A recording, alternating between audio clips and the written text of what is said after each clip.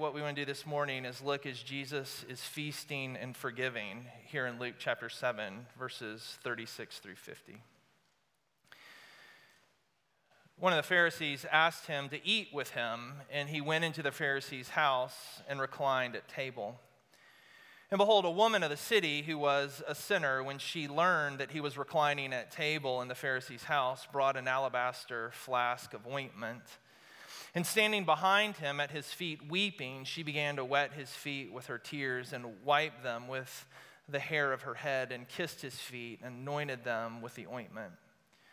Now when the Pharisee who had invited him saw this, he said to himself, if this man were a prophet, he would have known who and what sort of woman this is who is touching him, for she is a sinner. And Jesus answering said to him, Simon, I have something to say to you. And he answered, say it, teacher. A certain money lender had two debtors. One owed 500 denarii and the other 50. And when they could not pay, he canceled the debt of both. Now which of them will love him more? Simon answered, the one, I suppose, for whom he canceled the larger debt. And he said to him, you have judged rightly. Then turning toward the woman, he said to Simon, do you see this woman? I entered your house, and you gave me no water for my feet, but she has wet my feet with her tears and wiped them with her hair. You gave me no kiss. But from the time I came in, she has not ceased to kiss my feet. You did not anoint my head with oil, but she has anointed my feet with ointment. Therefore I tell you, her sins, which are many, are forgiven, for she loved much. But he who is forgiven little loves little. And he said to her, your sins are forgiven. Then those who were at table with him began to say among themselves, who is this who even forgives sins? And he said to the woman, your faith has saved you. Go in peace. The gospel of the Lord. Would you pray with me now for the teaching of God's word? Father, we are thankful for this, your word, for you are kind, and you're a God who delights to make himself known rather than be hidden. And so, Father, we ask that your Spirit would be with us now as we look at this, your word, that you would teach us lovely things about you. It's in Christ's name we pray. Amen. You know, this summer, my wife and I embarked on a new journey. It's called a garden. And so when we decided that we wanted to have a garden, we went to some feed and seed store out east, and we bought a lot of dirt, and we bought some hay bales, and a friend gave us a bunch of seeds. They gave us squash and cucumbers and green beans and lettuce, and not just okra, not just any like stinking okra, but Clemson okra. I was disappointed that the okra is not orange. It's still green, but it's really good. And anyway, so I built these raised beds, not out of wood, but out of the hay bales, and then I just filled it in with dirt, and then we put the seeds in the dirt, and we just sort of waited. It was amazing because as we're waiting, you know, it's just dirt, and then all of a sudden you see like a little sprout. And then the sprout becomes a baby sprout, and that baby sprout becomes a baby plant, and that baby plant becomes a real plant, and then that real plant becomes a plant that's bearing fruit. And so all summer, we were able to have these homegrown vegetables. And we thought that was pretty cool, right? Because we've never done that before, and so we felt kind of urban hippie chic with our little garden in the middle of the city. And watching these plants just sort of essentially come out of what seemed to be nowhere was amazing for us, because from a little tomato seed, tomato plant, like hundreds of tomatoes. Like from one little cucumber seed, we got like 20 huge cucumbers. From a little basil seed, we have this now 5-foot, 3-foot wide basil tree. And from a little okra seed, those things grow tall. I mean, they're like 6 feet. We have like 4 6-foot tall okra plants in our backyard. And it's crazy to think about that so much life could come from a tiny little seed.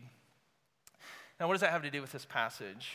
Well, in this passage, one of the things that we're learning, one of the things that we're being taught by Jesus is that faith is the seed of love.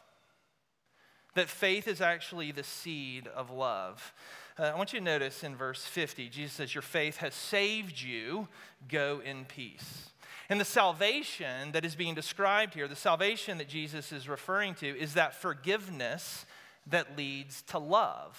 You see this in verse 47. Therefore I tell you, her sins, which are many, are forgiven, for therefore she loved much. But he who is forgiven little loves little. In other words, what Jesus is teaching us here is that love flows from faith. And so what I want to think about this morning is that faith loves. Right? And we should do this in a couple ways. We should first think about faith, and then we'll think about love. Right? Faith loves. So let's begin with faith.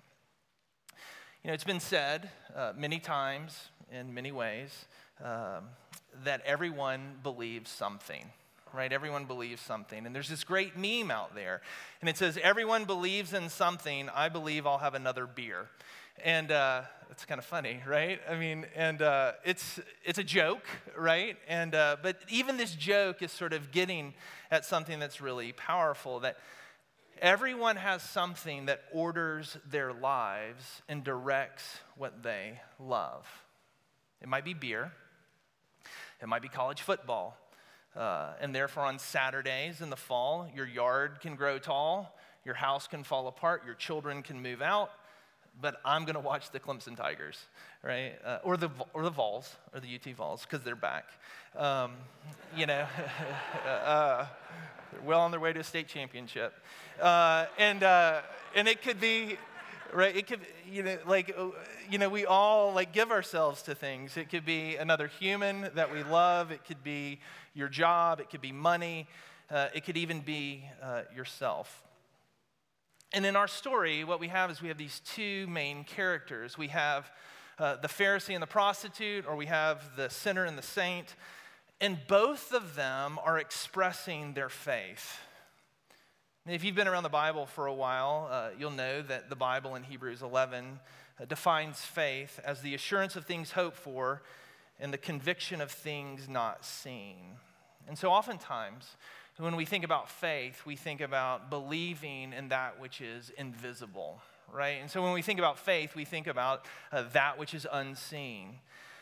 And in some ways, that's true, right? I mean, if you're a Christian and you believe in God and you believe in Jesus, you have not seen him, right? We haven't seen him in the same ways that this woman saw him, nor even in the way that Simon saw him, but we trust the testimony, right? We trust the testimony of the apostles who did see him, and we trust their word, which has been recorded in the scriptures, and we trust the history of the church as they have borne witness to the work of God throughout the ages.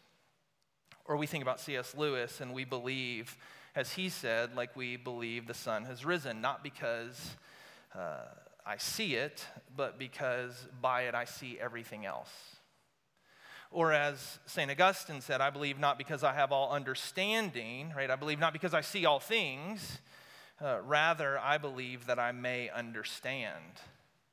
We believe, right? And by believing, that shapes our seeing. And so all of us have entered into this mystery of faith in one way or another. Maybe many of you have entered into faith through Jesus. Others have entered into faith through believing that education is going to organize and give meaning to your life. Others of us have faith that justice will give meaning and purpose to your life. Others, it's money or jobs or politics or working out. For others, it's Buddha or Allah or Yahweh. And what we believe, what we trust, what we have faith in is going to shape how you see, and it will determine what you love. Now, even more to the point, even if our faith is in something that is invisible, your faith is never invisible. And what I mean by this is that faith always expresses itself. Faith's desire is to express itself. And this is why James was able to say, show me your faith apart from your works, and I will show you my faith by my works. The way Paul and the reformers would talk about this is they would say that faith always produces fruit. And so what we want to do is begin looking at the fruit of the faith of Simon and of the faith of the woman. And Simon's fruit flows from his faith, which is a faith not in God, but is a faith in himself. I want you to look at Simon, verse 36. He's a Pharisee. Now, you've got to remember that the Pharisees were absolutely concerned with holiness, and their great sadness was that Israel had become unholy, right? That Israel had been contaminated, that Israel had become impure because of the Roman occupation and because of the syncretistic practices of God's people. Right? And that was their sadness, the impurity of the culture, the impurity of the people of God. And so their great hope was that they would be ready for the coming of the Lord, that they would not succumb to the impurity of the surrounding culture, but they would remain pure and ready for the coming of the Lord. Now, to be fair, Simon is probably an incredibly religious man, and he is an incredibly moral man. I mean, if you look at the story, Jesus is having the Pharisee over for a meal, which would seem to imply, right, that the Pharisee, Simon, is a person of importance. He's one of the religious elite of the city, and he's probably the guy that all the mothers wanted their daughters to marry. He's probably the guy that every teacher would want to write a glowing reference, to go to the University of Tennessee for. He's probably somebody who knew his Bible well. He's someone who followed the law. He knew the difference between a sin offering and a wave offering and a guilt offering. Essentially, externally, Simon is the man. Right? Simon looks good. He looks good to everybody out there, and he looks good to himself. But here's the deal. God, throughout the Bible, over and over and over and over again, tells us that he doesn't look at the external, but he looks at the heart. That God sees through the facade, and he sees the reality. My wife and I have just, along with a friend, have just finished a renovation of our master bathroom, and it's pretty amazing. But our bathroom has always been amazing. It's larger than a Hess Hall dorm room. It's one of the reasons that we loved the house that we bought, because we had this amazing sort of master suite off the master bedroom, and that's one of the reasons we bought it. But a few months ago, somebody was in the shower. It doesn't matter who. But that's not the point. So someone's in the shower, and I have to go into the crawl space of our house for something. As I go in the crawl space, just water is pouring out of the bathroom floor. It's like a waterfall. And I'm like, what is happening here? So we call a contractor friend. He comes over to try to help us figure out what's wrong. And they do the moisture readings. And then it's like, it's wet. And we got to figure out what's wrong. I was like, I know it's wet. And anyway, they start taking off all the tile, right? All the tile has to come off. And then behind the tile is this failed sort of shower system. And we got to take out the shower system. And then behind the shower system is drywall that's like actually wet wall. And it's just sort of rotting. It's nasty. Behind that drywall is some insulation that it used to be pink, but is now not. It's like this color that we shouldn't talk about. And then behind the insulation, you have the studs. Those are wooden beams, not men or, and you have these wooden beams, and they are just kind of covered in a spider web of mold. And then we have to take up the floor. Right? And the floor, like the joist on the floor, they're beginning to rot out. And we're shocked, right? Because we had looked at this beautiful modern master bath suite only to realize that before we had ever moved in, that bathroom has been rotting out beneath our feet. That's Simon. Like, he looks so good on the outside, but inside he's rotting away. And I think that sadly many of us are often a lot like Simon, because like Simon and like the Pharisees, we lament the state of our culture and we lament the state of our country, and we're disappointed in other Christians who are compromising morally and culturally, and because we are a people who are right? We're a people who are right. We love the Bible. We believe the Bible's true. We want to orient our lives towards the Scriptures, and we want to live accordingly. And so our identity becomes about being right. And then you read the Bible, and over again, the Bible is telling us that what God loves is a broken and contrite heart. That God's love is actually a broken and contrite heart. And when we look at ourselves, one of the things we realize is that actually our hearts are very hard. And our hearts are hard because we can't repent. We don't have a broken and contrite heart, because if we did, we would have to admit we are wrong. And if we admit that we are wrong, that is an attack on our fundamental identity. And if I am wrong, if I have been wrong, who am I? Because I've always been right. And I think this is one of the reasons why we get so defensive, as people call us to repentance. It's why we get so defensive when people disagree with us. Because deep down in that moment, our faith is being shattered. It's a faith that's not so much in God, but it's a faith that's in ourselves. It's a faith in being right. And if I'm right, then I'm loved. If I'm right, then I'll be accepted. If I'm right, then God will save me, or God saves me because I am right. Right? And that is the faith of Simon. But this story doesn't stay there. This story begins to shift, and it shifts from Simon to the sinner, and you see this in verse 37. And behold, a woman of the city who was a sinner. And I think one of my favorite phrases in this passage is, and behold. And behold is this invitation to see someone that all of us want to ignore. Because if we were invited to this party, what we want to see and who we want to be with is not the sinner. We want to be with Simon, because Simon is pure, Simon is successful, Simon is respectable, right? He is accomplished. And then there's this woman who's a sinner, and she doesn't belong at the meal. She's not supposed to be there. And Luke says, behold, look, see this woman. Because she's the point. Now, what do we know about this woman? We don't know much. What we know is that she's from the city, and we know that she's a sinner. Now, think about that for a moment. We don't know her name. She's just a sinner. In a sense, she would be she who must not be named, because if we knew her name, we would have to see her as a human being. If we knew her name, we would have to see her as someone that we could no longer despise or dismiss. We'd have to see her as a woman made in the image of God. And Luke says, behold, look at her, see her. How would you like to be known as the sinful woman of Old North, or the sinful man of West Hills? And what is beautiful is that even though we don't know her name has been recorded in the book of life. Because the gospel tells us over and over again that God's love and forgiveness rest upon sinners.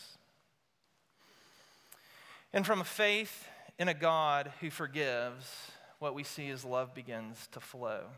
See this verse 50, Jesus says, your faith has saved you. And then the climax of the passage, which was earlier in verse 47, she loved much because she'd been forgiven much.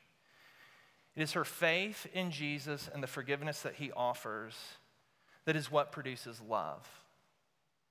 Here's a woman who's a sinner. She comes to Jesus with nothing to offer. She's got no righteous deeds. She's got no grand connections. She has no amazing wisdom. But she comes to Jesus corrupted by her own sins and corrupted by the sins of her community. And she comes, as the old hymn would sing, nothing in my hand I bring, simply to the cross I cling. Naked come to thee for dress, helpless look to thee for grace. Foul I to the fountain fly, wash me, Savior, or I die. And because what she recognizes is it is only Jesus who can cleanse you. It is only Jesus who has the right and the power to forgive you. And so Jesus is the one who has cleansed her. He has washed her clean. And so what does she do? She draws near and she washes his feet with her tears of regret and gratitude. That's what she brings him, her sadness and her gratitude. She brings him her love. And it's out of their faith that both of these people love, right? Simon struggles to love because he is restless. But the woman loves because she has peace. You see, Simon has a faith, but his faith is in himself, and this faith manifests itself in this never-ending pursuit of a self-salvation. Because as a Pharisee, you can't mess up, because if you do mess up, then you won't be prepared for God's return. And so faith for the Pharisee is this endless treadmill of self-promotion and self-protection.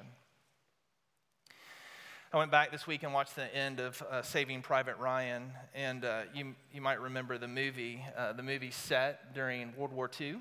It was a big war that happened years ago, and it was during the invasion of Normandy, and it's about these Rangers who are led by Captain John Miller, played by Tom Hanks, of course, as he's in every movie, and they're searching for Private Ryan, who is the last surviving brother of these 4 servicemen.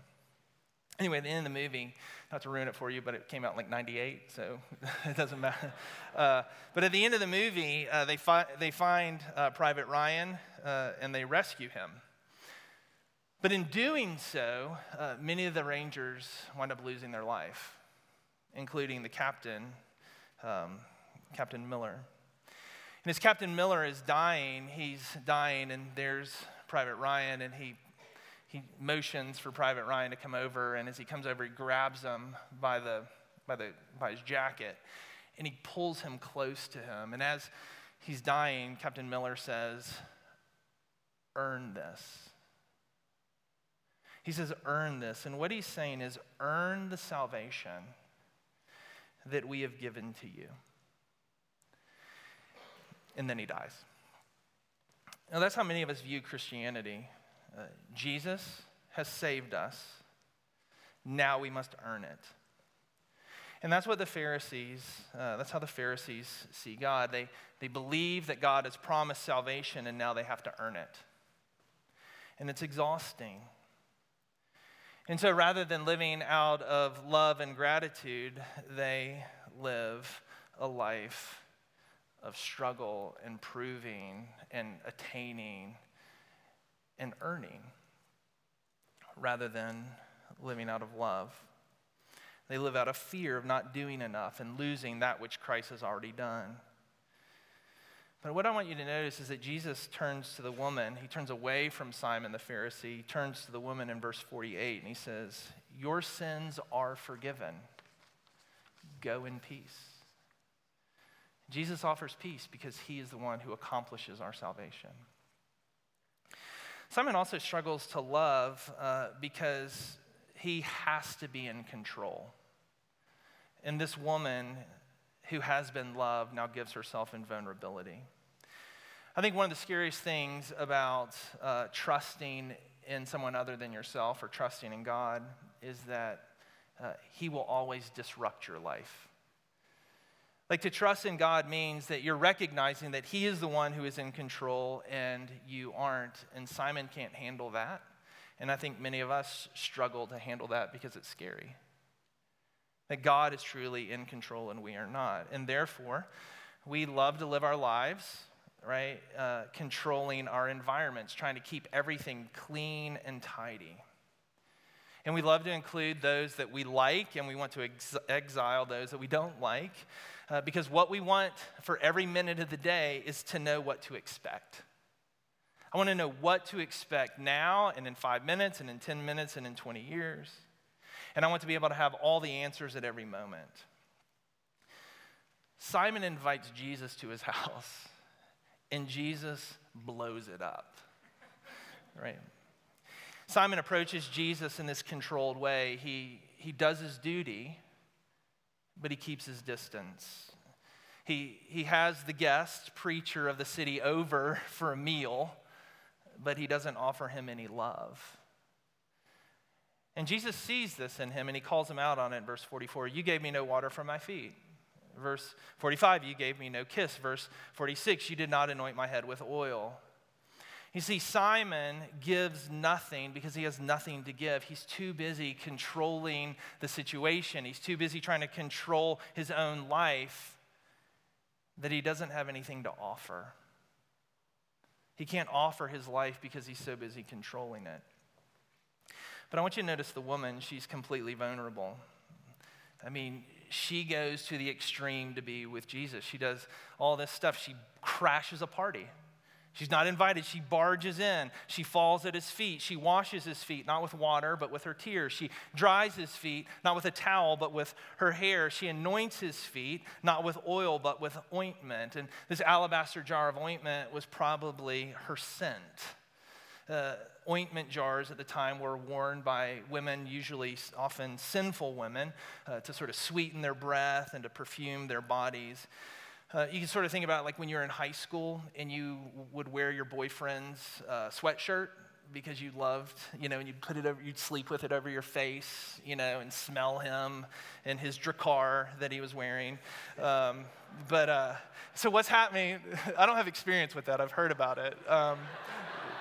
So anyway, so what she's doing is she's pouring herself out upon him, and she's giving her very self to him. Right? And what she's done is she's sort of barged in to express her love, and she doesn't care who knows it.